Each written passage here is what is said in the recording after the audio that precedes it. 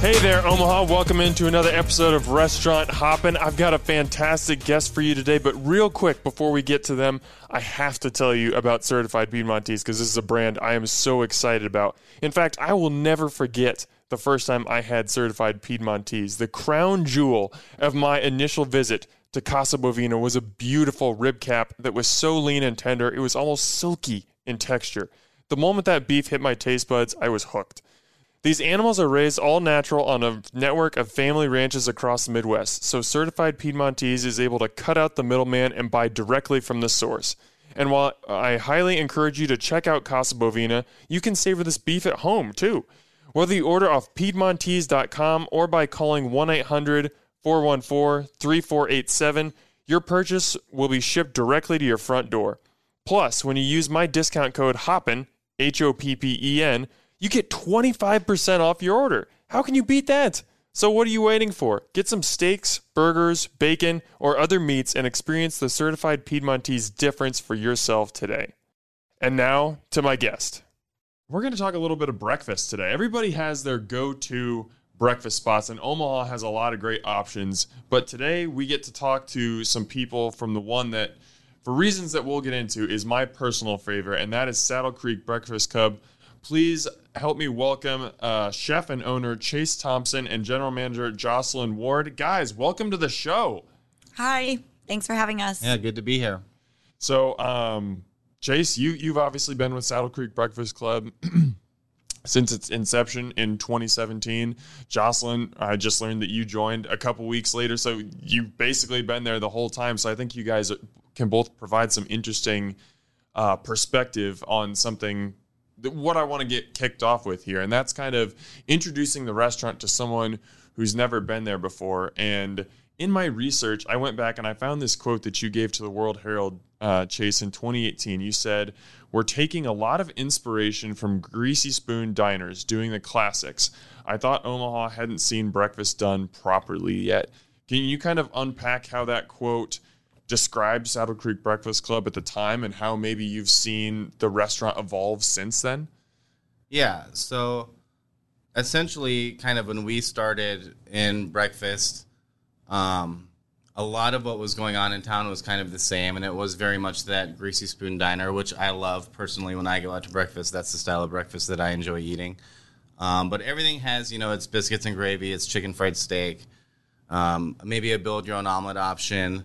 And kind of the approach that I was going to take is having a long history working in nighttime restaurants was to take that approach and attention to ingredients and bring it to breakfast, which hadn't quite been done kind of the way that I was going for.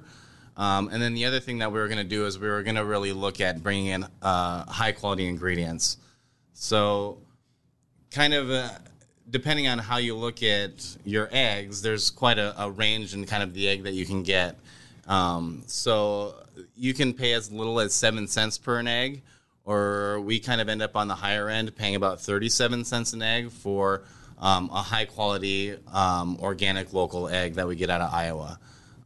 So that in itself will kind of separate itself, and it's kind of the difference between carrying artificial maple syrup and using real maple syrup. So we were going to bring kind of the higher-end ingredients into town.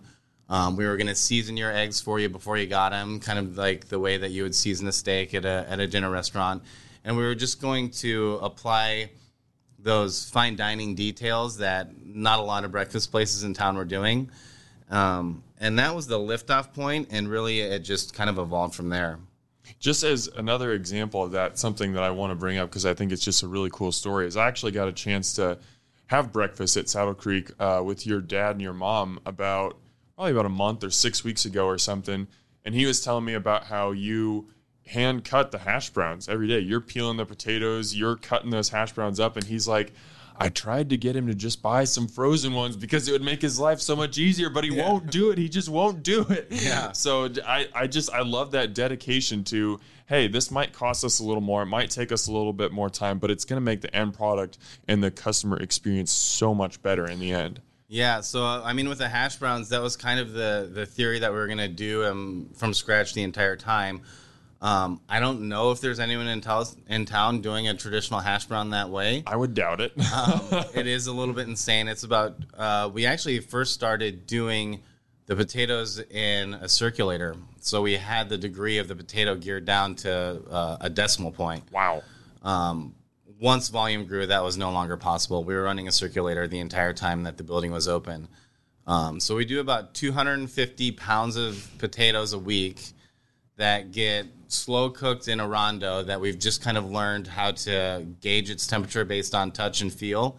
So the point that it's just past the point of being cooked, but not to the point of being able to crumble is where we pull them at.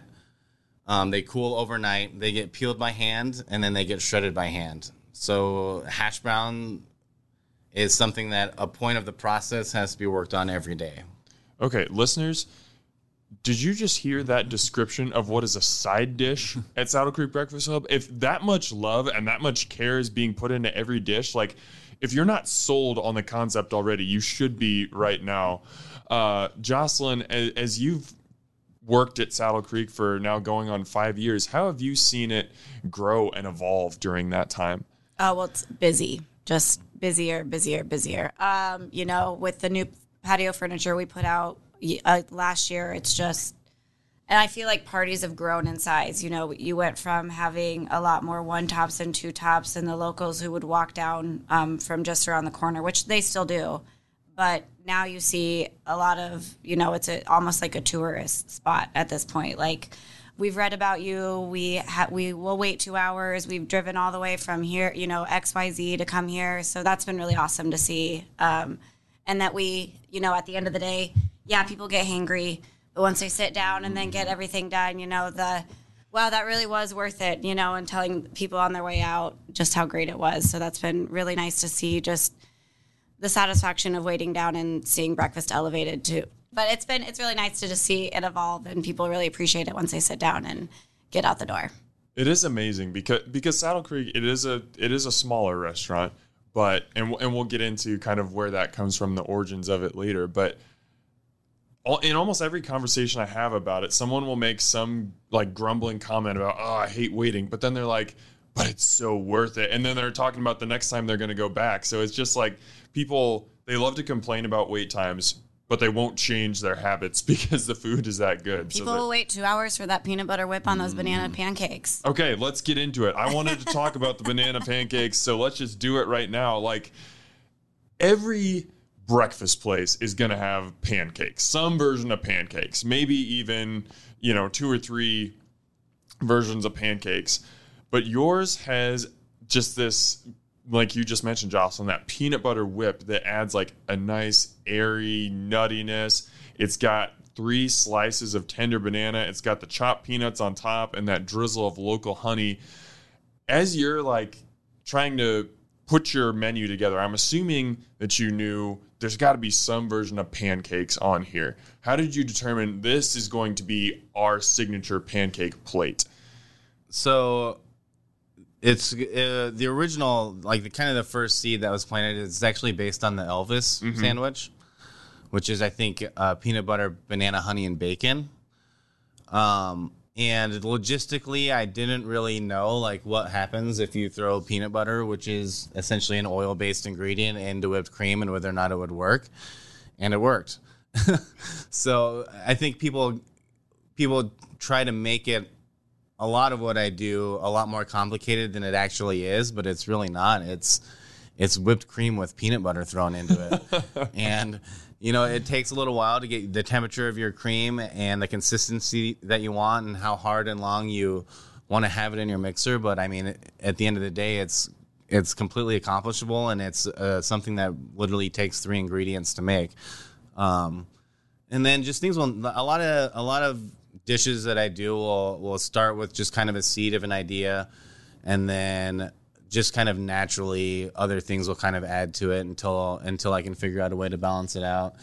And I'll kind of get stuck on ideas. So like with the banana pancakes, I was like, God, if we just drown this thing in local honey, like, do we need syrup? Do people want to put syrup on that? To me, it'd be odd to drizzle syrup on top of something that's already soaking in honey. But when you think of the 2 ingredients stand alone, like, it's not going to make it worse. if you put both on it. So once I can kind of mentally get past whether or not something works in my mind, it will usually settle in a place that works out for most people. And that's just generally how I approach everything. I do things in a way that if it makes sense to me and I would eat it, which generally speaking, I don't eat a ton of our food. So it's more actually if it kind of makes sense to me, then usually a pretty large demographic of people, which I've learned like to eat like me. So they'll tend to enjoy it too. Mm-hmm. How much R&D goes into every dish that hits menu? Because you've got a menu that is changing very frequently. Like the banana pancakes, they're going to be on the menu pretty much anytime you come in because that's kind of one of the staple menu items. But I mean, there's stuff on your menu that's changing all the time. Somebody can come in twice in 1 week and probably see 4 or 5 different items. How are you finding the time to constantly play around with different things and say, I don't know if whipped cream and peanut butter is going to work, but I'm going to try it. And maybe it works at this temperature, but not at this temperature. Like, how do you do that? Honestly, R&D, very little. I follow about maybe 1,000 nationwide restaurants on Instagram, very few of which are actually breakfast restaurants. And a lot of times I'll be like inspired by a picture and I will literally throw it on the menu that week. And many times the first version of a dish will fail and I will take it off the menu and put on something that I know works already. And then I'll just kind of incubate on that idea. And then maybe that dish will return in a month, a different version of it. Interesting. And that'll happen 3 or 4 times until it's right. And then there's other dishes like the Cali Club, which I literally was 1 item short. So for the first year, I was trying to carry a 12-item menu, was kind of the number that I was trying to hit. And in my second rewrite, I was 1 dish short. And like 20 years ago, I was working at a restaurant that did this dish with Chipotle mayonnaise on waffle fries with blue cheese. And I'm like, well, that works. Like smoky blue cheese and Chipotle, which is smoked, and bacon, which is smoked. I mean, all that just works. So the inspiration behind that sandwich was basically just like smoky. And I'm like, I'm a believer in cream cheese, and that literally there's nothing that cream cheese can't pair with. So I'm like, if I whip the ingredients of this Chipotle mayonnaise, 86 the mayonnaise, insert it with cream cheese, I'm like, this thing will work on everything. And I knew Le Cordier made a killer croissant, so I called him up and got the first batch delivered.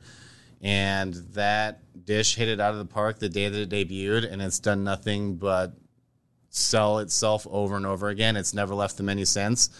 But like that dish was about 10 minutes of conception time. It was there to fill a spot. And that's just so amazing because it's one of the ones that you spent the least time on. But for anyone who hasn't had this sandwich, you just broke down a lot of the components, but just to bring in everything else, it also has avocado. It's got an over easy egg. Obviously, it has bacon on it. It's just so rich and decadent and fatty. It is just brilliant. I love that sandwich so much. So for me, it's always about finding balance, and like it's so heavy, and there's nothing not aggressive about the pieces in the sandwich. So to me, like literally the only thing that can balance that out and not completely drench the sandwich down is to put it on a super light flaky croissant. And I think that's the croissant. I think is 90% of why the sandwich works is that croissant is so good. And the Cordier just knocks it out every time. Yeah, They do. Jocelyn, what is it like working with a restaurant that has an ever-changing menu versus one that just has staple menu items that customers are familiar with, servers are familiar with, cooks are familiar with, everybody's got those items down to a T, versus another one that maybe it's a little bit more work to train everybody on new dishes all the time, but it's also providing some customers with something more interesting every time they come in. I guess what is it like working with a restaurant that is constantly changing things and you've got a chef who's just being creative all the time? You politely find ways to say, no, I'm sorry, we don't have that right now. And then you direct the conversation onto something else that you think the person may like. And 9 times out of 10, I've steered them in the right direction and they enjoy anything that they've ever had. But you also can't go wrong with anything on the menu. So That's also easy. And I have a great front of house staff that also follows suit. They will direct the conversation and, maybe you've come in and had a burrito. Well, we don't have the burrito right now, but let's get the Dos Salsas de Maria. It comes with a tortilla and it's amazing. And that house-made salsa is literally gold. So, the food sells itself. It's really easy. So I don't have to do much work, to be quite honest. Oh, you gotta love that. Yeah. Question for both of you is, Chase, you kind of mentioned when you opened Saddle Creek Breakfast Club, you did it with the intention that you hadn't seen a breakfast place that was kind of taking the concepts of dinner dining and applying them to breakfast. Do you remember, what was the initial reception like? Did people get it when they first came in, or did it take some time for diners to kind of figure out what was going on? I think they're still figuring it out. I think that our diners are changing a lot too. We have our regulars that come in and know what they want and what they can't do and what they can do, and things that they look forward to on the menu. And then we have people that come in and they just love our standard, which is 2 eggs, a choice of meat, toast, and hash browns. Something you could very easily make at home, but the way we make our eggs and cater to those types of bacon or those, local sausage links, people just love it. So I think it's, we've had all sorts of customers come in and they're still figuring it out. But I don't know what you have to say. Yeah. So year one, we weren't really, honestly, when I look back on it, we weren't executing food the same way that we are now. I would say, honestly, it took a full year for me to learn what the restaurant was going to be from the get-go. There was a decent amount of disappointment. And even to this day, there are people that will walk in and read the menu and just kind of decide that it's not for them, or they'll particularly be looking for something that we don't run.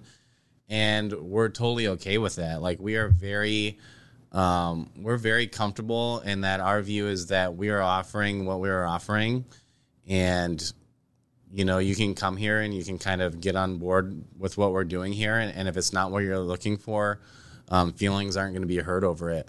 And that's just kind of what you have to be. I feel like with any sort of effort to kind of push things a little bit further and push the envelope a little bit further, I think you're going to have to run into that, and I'm totally comfortable there, and I want to remain there. When I start thinking of, the next couple years, we're going to be pushing a lot harder on what people are comfortable with as breakfast over the next 2 years, kind of again, and that's where I want to be. I don't want to be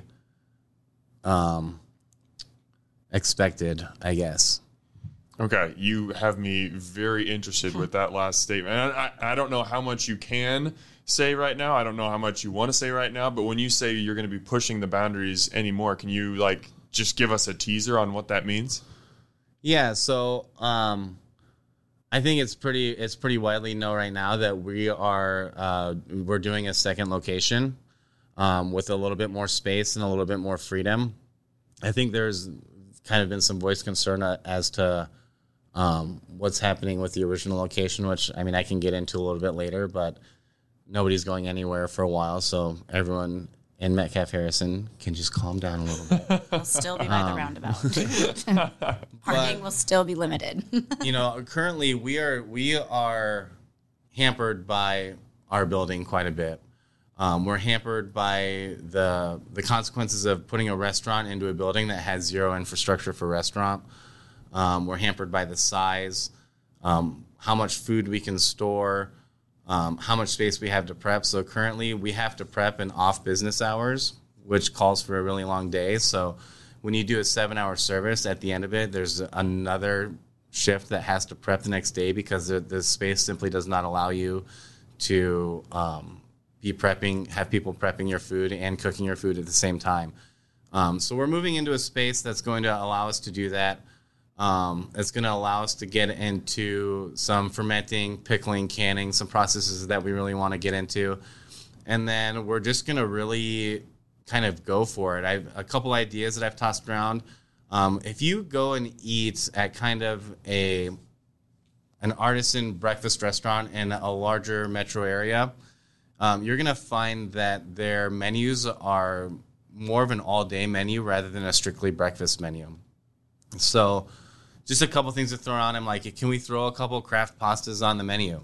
Like, will people have, like, you know, craft pasta for breakfast? I will. I'll be there. The last time we were in Chicago, we were eating breakfast at 7 a.m., and my wife ordered a brown butter and sage tagliatelle, I think. It was kind of up that alley. So I'm like, that works. Last year, I think we went to breakfast with my family at Shirley's Diner, and my son ordered spaghetti and meatballs. And as I'm looking at this table of all breakfast food and then this nicely put together bowl of spaghetti and meatballs, I'm like, it kind of fits. It kind of works. And then as that idea is kind of incubated, I'm like, can I put a family-style General Tso's chicken on a brunch menu?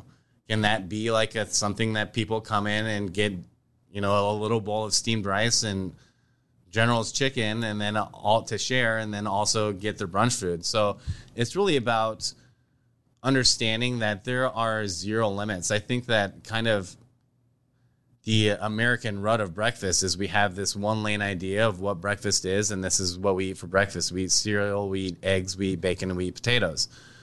And I think if you look more internationally at it, that's not necessarily the case. You know, our noodles breakfast is rice breakfast. Like, absolutely it is. So it's kind of like over the past year, and especially kind of after the hiatus that I took and came back, kind of refreshed creatively, I've kind of started at the very beginning of all this being very careful of what rules I broke. And that has kind of just progressed to the point that I'm at now. I don't see any rules as to what we can and cannot do. Oh man, that has me so incredibly excited. And this is a question for both of you, but like, you know, you talk about, as Americans, we have this very ingrained idea of what breakfast foods are and what breakfast foods are not. You know, most people aren't going to eat, I was about to say steak, but steak and eggs actually is popular for breakfast. But, you know, like a hamburger for breakfast, or like you said, pasta, things like that. As you're thinking about these changes that you want to make, I'm sure that you've taken into consideration, hey, we're going to need to change some people's minds about what breakfast can be, maybe what breakfast should be. How do you kind of start to create that communication and get people's heads shifted a little bit that, hey, breakfast doesn't have to just be pancakes and waffles. It can be whatever you want it to be as long as it's cooked well. I mean, how many of you have had leftovers where you threw an egg on it the next morning and you're like, man, that was delicious? It's very simple. That's a great point. It's also delicious food. You're going to eat it no matter what time of day it is. So something that I've always been really proud of is if at any given day, if you come in and look in our dining room, I think you're going to find it to be extremely diverse. So with our vegan program, kind of is very big and it draws in a certain demographic, but it also allows somebody who's living a vegan lifestyle, who's perhaps a little bit more young, progressive in thought, to also come in with their grandpa or their mom or their dad, who are also going to find something on the menu. So it's never like we'll ever be just like straight, like new. Like, I'm always very conscious about, to put it plainly, I'm like, if you bring your grandpa for breakfast, what's grandpa going to have?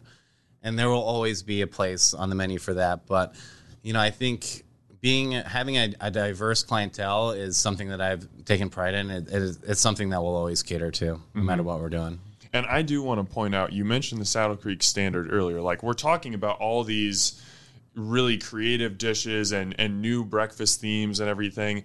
If you are somebody that just loves standard breakfast fare, Saddle Creek has you covered there too. The Saddle Creek Standard, it's just, I mean, you can order it a couple different ways, but the way that I always do it, hash browns, bacon, eggs, English muffin, and it's just all cooked as well as you will find it cooked anywhere. It's simple, but it's just done so well that if you just want your basic breakfast, Saddle Creek has that too, so that's no worries.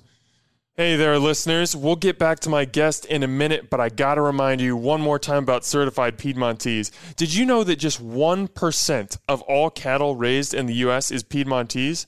Or that this red meat is so healthy that it's similar in micronutrients to Atlantic salmon and chicken breast? Rare, healthy, and most importantly, delicious. That's a trio that just can't be beat. I'm so confident that you'll get hooked on certified Piedmontese beef like I did that I want to help you try it. When you visit Piedmontese.com and use my promo code HOPPEN, that's my last name, HOPPEN, you'll receive 25% off your order. That's 25% off steaks, burgers, brats, sausages, and even bacon. Yeah, I said it. Beef bacon. It'll change your life. Use my promo code to score a great deal and experience why certified Piedmontese is such a big deal today. And now, back to my guest. I think this is a point in the conversation. Chase, you mentioned that you took a hiatus a couple of years ago, and that was in the February of 2020. At the time, it was a very stunning announcement to us as diners who were outside of it, but you actually spent some time in a treatment center for addiction and mental health, and the restaurant was closed for about a month while you just kind of worked on yourself and got everything back together and then came back. Now, I know that was a very personal decision. If you want to get into it, you can. I'm certainly not going to ask you what motivated you to make that decision. But I think all too often, and this is something that I've discovered a lot more as I've done this podcast and gotten to know people inside the restaurant industry a lot more, is that substance abuse and mental illness are like real issues within the industry. How important is it, do you think, that people outside of the industry understand that and start to have more of an awareness of it? I think awareness from the outside is a good thing, but I also think that removing the stigma from the inside out is even more important. Okay. So I entered the industry at 15. So this is like 1997. And back then, and even still now, the industry isn't really a place for a 15-year-old. There's a lot of grown-up things that happen in restaurants, and there's a lot of, and I'll be completely honest, even back then, working in a kitchen didn't really have the professional charisma that it has today. It was a lot of, let's just say, alternative people that worked in kitchens back then. And it's very much a party industry. It's very much get down and let's party. It's a bunch of people kind of living, paycheck to paycheck, no health coverage. Every day is the same. You go and you work, you make your money at nighttime, you spend your money on whatever it is. Usually, obviously the most common is drinks and whatnot. So, I was abusing alcohol early in life. And for a very, very long time, I was able to sustain that and have a lot of fun and meet a lot of great people. And at a certain point, you can't do that anymore. And that's what happened in year 3 of the restaurant, is combined with the amount of stress that I was going through, coupled with never, ever really giving up that lifestyle, turned it into, it got me to a point where I knew that I could not clean this up on my own anymore. So I am very, very fortunate to have resources and health coverage and all of that in place by being married and having, wonderful parents and a wonderful support system to get the help that I needed. But upon return, it's very, very apparent that a lot of people in this industry don't. So my biggest thing is it's not really important to me that people understand that it is an issue. It's more important that the people within the industry and within the community get this industry restructured to a way that if somebody gets to the same point that I was at, that there are resources to get them where they need to go. And that this doesn't have to have the stigma of a party hard industry anymore.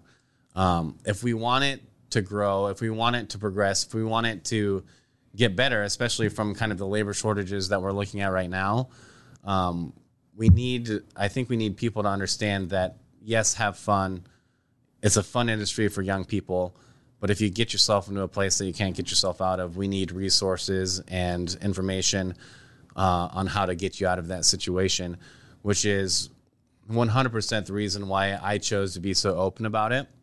I kind of was, a day before I was leaving town, was sitting there thinking, I can lie and keep this closed up and only help myself, or I can be open about this and potentially help a lot of other people too. So I'm extremely glad that I chose the latter. And I thank you for being so honest, because I know, I mean, I'm just one person, but I remember when that happened, that was a real like light bulb moment for me. And I started having conversations with people, and I didn't recognize the realities. And again, like you said, the people outside the industry having that knowledge isn't as important, but it's just that much more important for the people who are actually going through stuff to know that there are resources, there is help, and there's honestly, like, the culture doesn't have to be like that.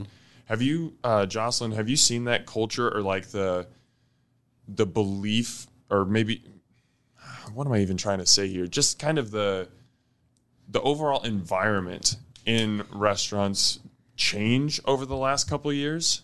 Sadly, there just aren't those resources, though, to put it blankly. So no, I mean, I don't work the night time anymore, so I really couldn't tell you what that was like. But in my 10 plus years working at, in the downtown industry, it was bad, and I saw it every day, all the time, from any coworker. It doesn't matter if you're front of house, back of house, management, not management. There's substance abuse, addictions everywhere. And I have seen it change, not being, like I said, working at night and, more of a morning atmosphere. It's a lot less. It's more you just go home and you go to the grocery store, make dinner, and go to bed, and then do it all over again, which is awesome. But, I don't know what would happen if I walked back into that. If I picked up a shift at a bar right now, what it would be like. But I do know that the resources are limited still. Mm-hmm. So that's unfortunate at this time. But I hope that it does, I hope that we do see some changes here shortly. Mm-hmm. I just don't know exactly what they would be yet. Mm-hmm. So I think we can start with our restaurant and try to provide a safe atmosphere there, and then you go from there. If you guys had a piece of advice to give to someone, whether within the restaurant industry or outside of it, regardless, if they're struggling with mental illness, with substance abuse, anything like that, what would it be? Or what would your message be to them, I guess, maybe instead of advice? Honestly, I hope that you can rely on your friends. I really hope that your coworkers and the people that, interact, or your friends, your family, whoever that it is that you interact with daily, I really hope that they can see that maybe that light is a little dim in you, and that you just need to brighten it up, and that there's a way for you to be that person again, and that you get the help that you need. I really hope that almost that if you see something, say something, just like, hey, I see you right now, and I see that you're struggling. What can we do to get you to that place that you need to be at? Yeah, I'd say ask for help. And is number one. It's the number one thing that people get caught up on, is just saying it out loud, saying that you need help. But I mean, also, I think that there's an idea that sober life isn't fun. And I assure you that it is. There's a lot of fun to be had on the other side. And, I mean, physically, mentally, emotionally, a sober life is, it's extremely fulfilling. And I'm not saying that like people who drink alcohol or whatnot are not living their life to the fullest, because there's a lot of people that can. But if you're one of the peoples that can't, know that the grass is greener on the other side. I love that. That's really good. I think another component to it too is just the hours and the demands. And you kind of touched on this briefly, talking about how there's almost the two shifts, even at your restaurant. There's the service shift, and then there's the prep shift. And a couple of years ago, Chase, your wife, Nikki, had a Facebook post in February of 2020 where she said that you had, in 2.5 years since opening a restaurant, you'd taken 5 full days off, and you had touched almost every single plate that had left the kitchen. I mean, that kind of stress and workload takes its toll over time, sometimes very quickly. Can you guys kind of pull back the curtain on just how physically and mentally demanding this industry is? I can't, but Chase can. Chase is there a lot. I mean, he's there. joke about him being there like 120 hours a week, but it's not really a joke. He's there all day, every day. I mean, I think there's a healthy way to do it and there's an unhealthy way to do it. Like I am 100% obsessed with Saddle Creek Breakfast Club. It's on my mind all the time. That's never going to go away. So yeah, at the beginning, and until I went to treatment, I worked every minute of every service that we were open.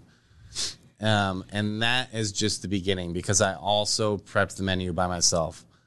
And physically, I was capable.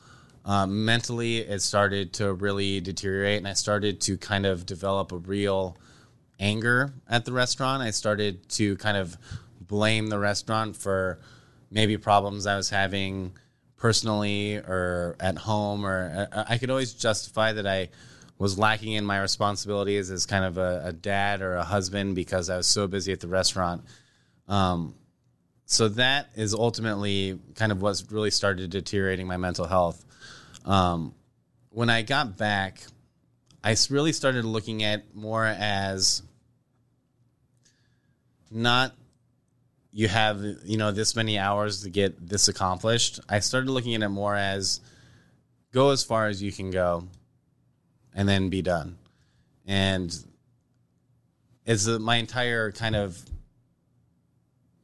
approach to how I work every day has kind of changed because I do. And I would highly, highly recommend if you wish to enter this industry at kind of a chef owner level that you really love what you do. And I truly do. So there's a lot of hours of my work that don't feel like work. And I'm very, very fortunate to go through life like that. So, the hourly commitment, it stresses my family out a little bit more than it stresses me out, to be 100% honest, because I love it. But as long as you're taking care of your mental health, I think anything's really achievable. Mm-hmm. I think it's important though for Chase to be there and see every plate go out and make sure it's up to his standards. But he also, and I'm very proud of him, we've gotten some help in the kitchen recently, and he's been able to go get a haircut, which has been, that's look great, by the way. Big the steps, haircut's working. Yeah. So, I did. So, we're proud of him, but it's chefs are perfectionists, and they should be. You should be proud of your food. And I don't want to work for somebody that isn't proud of their food. So it's finding that balance it's hard. Yeah. I don't know if anyone's truly found it. Maybe some people. No, it's, I always say Saddle Creek is my second home. So It is, I feel I'm there a lot, but I'm also at home a lot. I have a very busy 11-year-old. So I feel like I'm everywhere a lot, I guess. Something I think that was really cool that came out of February 2020 was you guys started a GoFundMe page for Saddle Creek Breakfast Club because being closed for a month, you still wanted to pay employees. You still, had upkeep in the restaurant and everything. So, you wanted to bring some funds in. You're able to raise $24,000 just from people in the public donating their money. I know Flagship Restaurant Group contributed pretty heavily as well. What was that like for you guys in a period where I'm sure there was a lot of darkness, there was a lot of just uncertainty, not knowing what's happening, but to see that account just continue to grow and grow, what did that do for your spirits? I mean, I didn't have much contact with Chase, so it was me. I was mostly doing the communicating with his family as well as everybody else. And so when I got that call, specifically for Flagship from Anthony, who was my boss as well as Chase's boss, we had worked at separate Flagship companies. It's an amazing thing. And then just to see the public immediately jump on board and be behind us and want to see us stay open. And to this day, people still check in and say, how are things going? So glad we're still here. I'm so glad that we made it through not only that, but we've survived COVID, which is still very much a thing. But we're, you guys are through the trenches. So it's been really amazing to see our community stand behind us as well as former employers. And just, it's, thanks, Omaha. We're really grateful. Yeah, I think it also just shows kind of the span of kind of the disease of addiction. But I can't tell you how many people kind of left comments with their donations saying, my family has struggled with this, or I have struggled with this, or even worse, I lost a family member to this. But it really kind of shows the wide array that this kind of addiction has touched, has the amount of people that it's touched and are willing to give to a cause like that. Mm-hmm. When you guys reopened in March, that first day, take me back to that day. Like, what do you remember about it? I really just remember the week prior, knowing that kind of my reality, my daily routine was going to get back to normal. That was really exciting. And I just remember, being excited to go into the restaurant and get it all scrubbed down and cleaned and ready to smell bacon cooking again. So I just remember being really excited that things were going to return to normal and with vengeance, that things we were going to be way better than we were before. So I think what a lot of people don't remember is that we were actually only open for a week and then we shut down for COVID. Oh yeah. So we did a weekend and then a week and then another weekend and then we actually closed for COVID. So and I totally forget about this. It's been, 2 years now. Mm-hmm. So, but I remember thinking as we're going through COVID, just having in my mind, I'm like, we can do this. Like, we can beat anything. Just there was this kind of air and confidence about the restaurant itself that we've been through hard times and we've survived and we're going to survive this. And at the same time thinking, thank goodness I'm sober, because obviously we didn't know it at the time, but we were entering an extremely challenging year. And without a doubt, had I not entered that stage healthy, I don't know if we would have made it. So I just remember the first 2 weeks was like, this is great. We were busy day one back. We've always been blessed by a lot of word of mouth and news spreading about always what's going on with us. So we were very blessed to be busy the very first day that we were back. And, you kind of ride that high for a week, and then we got shut down. And we went to a carry-out only model, and COVID was an awful delivery. Delivery. We'll keep that in a wrap. We were not insured to deliver. We were just doing it. We walked a lot of them. COVID was an awful thing, and we're still kind of dealing with the after effects of what it did. But I mean, it wasn't not fun either. Like, it's kind of just like we closed up the building and we were playing board games, like waiting for the phone to ring to do carry out orders, and really kind of just getting to know one another again. And the restaurant business is so busy that if you don't take time to pay attention to the people around you, you kind of can go through without really knowing or engaging with their lives. And we had that time together, and it was great. And obviously COVID was a terrible thing, but I mean, there's a silver lining in everything, I guess. I'm sure that there were very difficult discussions. I'm sure that there were days where, there's just so much uncertainty, so much negativity, where it's just like, man, this just sucks. But it seems like you guys had the restaurant overall had a very positive attitude towards it, that we are going to beat this. We took a punch. We're going to take more punches, but we're going to keep getting back up. How did you two, as leaders of the restaurant, kind of establish that mindset and establish that mentality to get everybody on board and let them know the ship isn't sinking? We're going to make it through this. Well, some people left, to be honest. You have to lose a few to gain really, really great staff, and we have that now.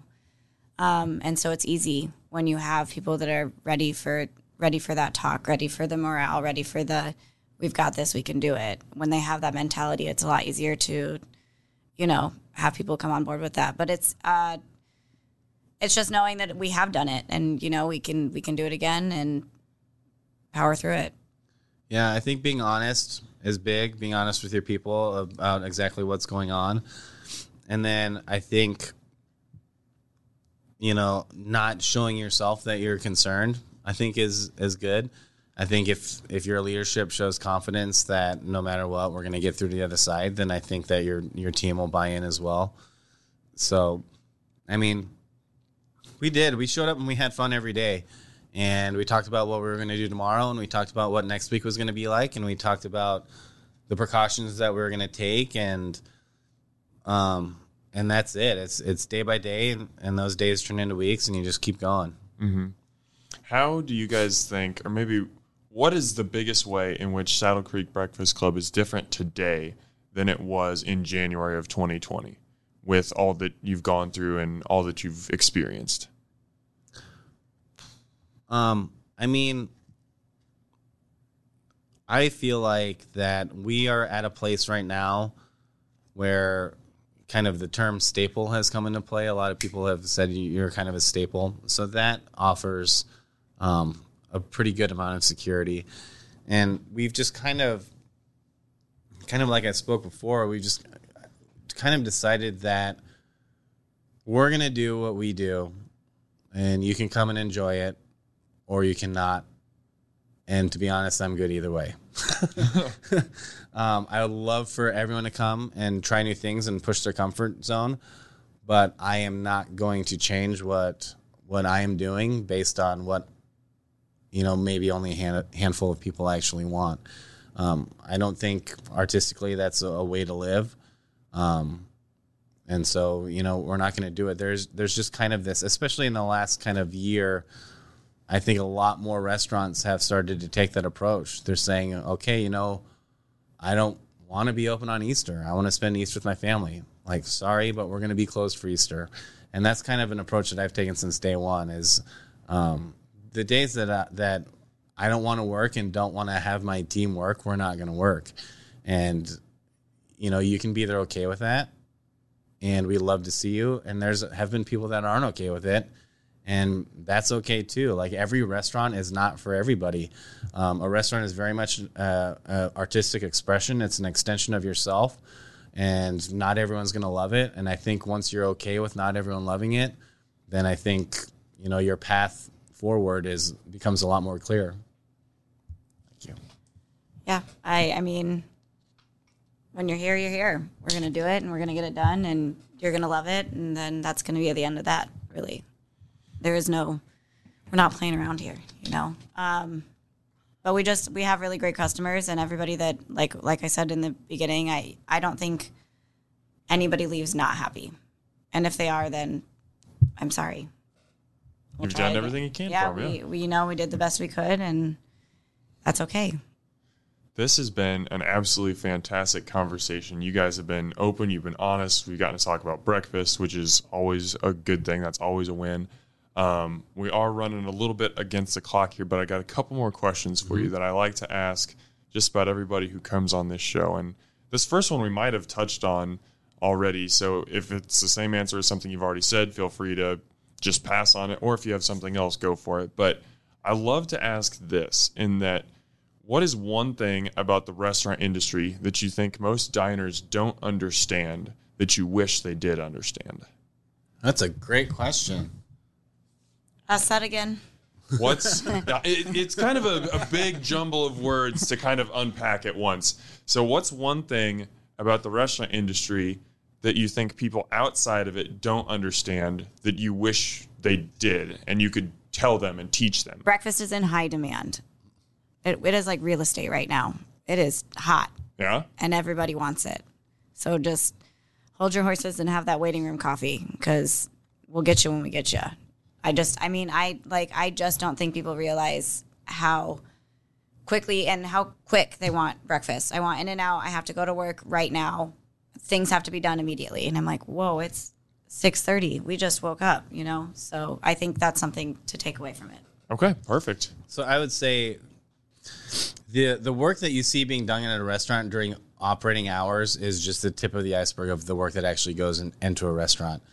So I kind of remember when I was in high school working in restaurants, people would actually think that the time that I would have to arrive to the restaurant to work would be the time that we opened.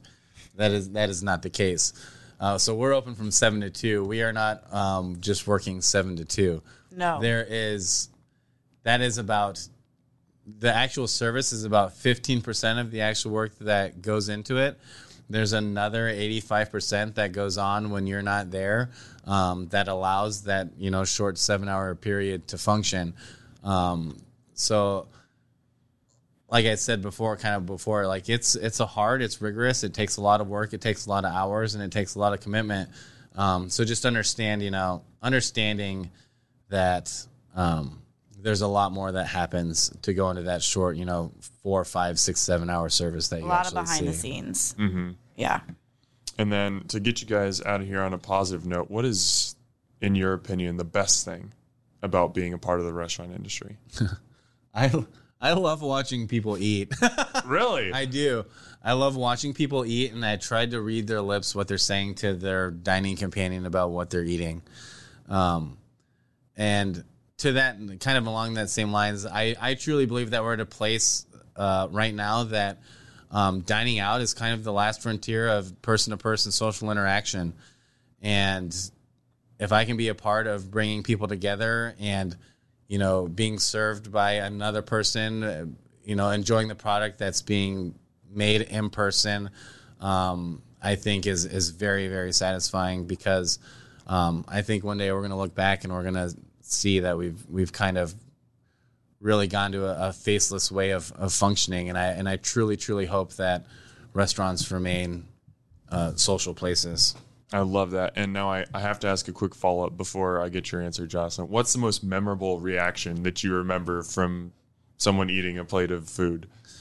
So this is actually kind of strange, but it popped in my head earlier today. But the very first week we were open, it might have even been the first day. I don't know. But like I said, we were executing at about maybe 50 to 60% quality of what we're kind of hitting right now. But we were packed. And side note, so our first week open, we didn't actually make it to our closing time, not once. We sold out every single day. But if you've ever been to the restaurant, there's a large waiting room at the very front, and it was full of people. And we had a solo diner who came in, and he had biscuits and gravy.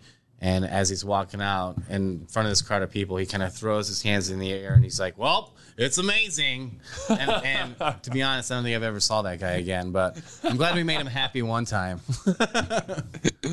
Oh, that is a great story. All right, Jocelyn, what's your favorite part? Favorite part of being is the family that you get from being in the industry. Some of my closest friends are from my industry jobs, and just the people that you get to meet, those connections that you get to make. You never know when you might need that person or see that person, or, there's that local TJ who works at the gas station. He's helped me break into my car when I've locked my keys in it before, just knowing that person in that time. And, it's just amazing. It's great. And that's another thing that's great about Omaha, though, is just that small community. Somebody that when you're outside of, your comfort zone is really awesome. And then to add on to his story, my favorite is when we have a regular and her daughter will just scream, "Potatoes!" at us. And we're like, "Okay, going to ring in the hash browns right now."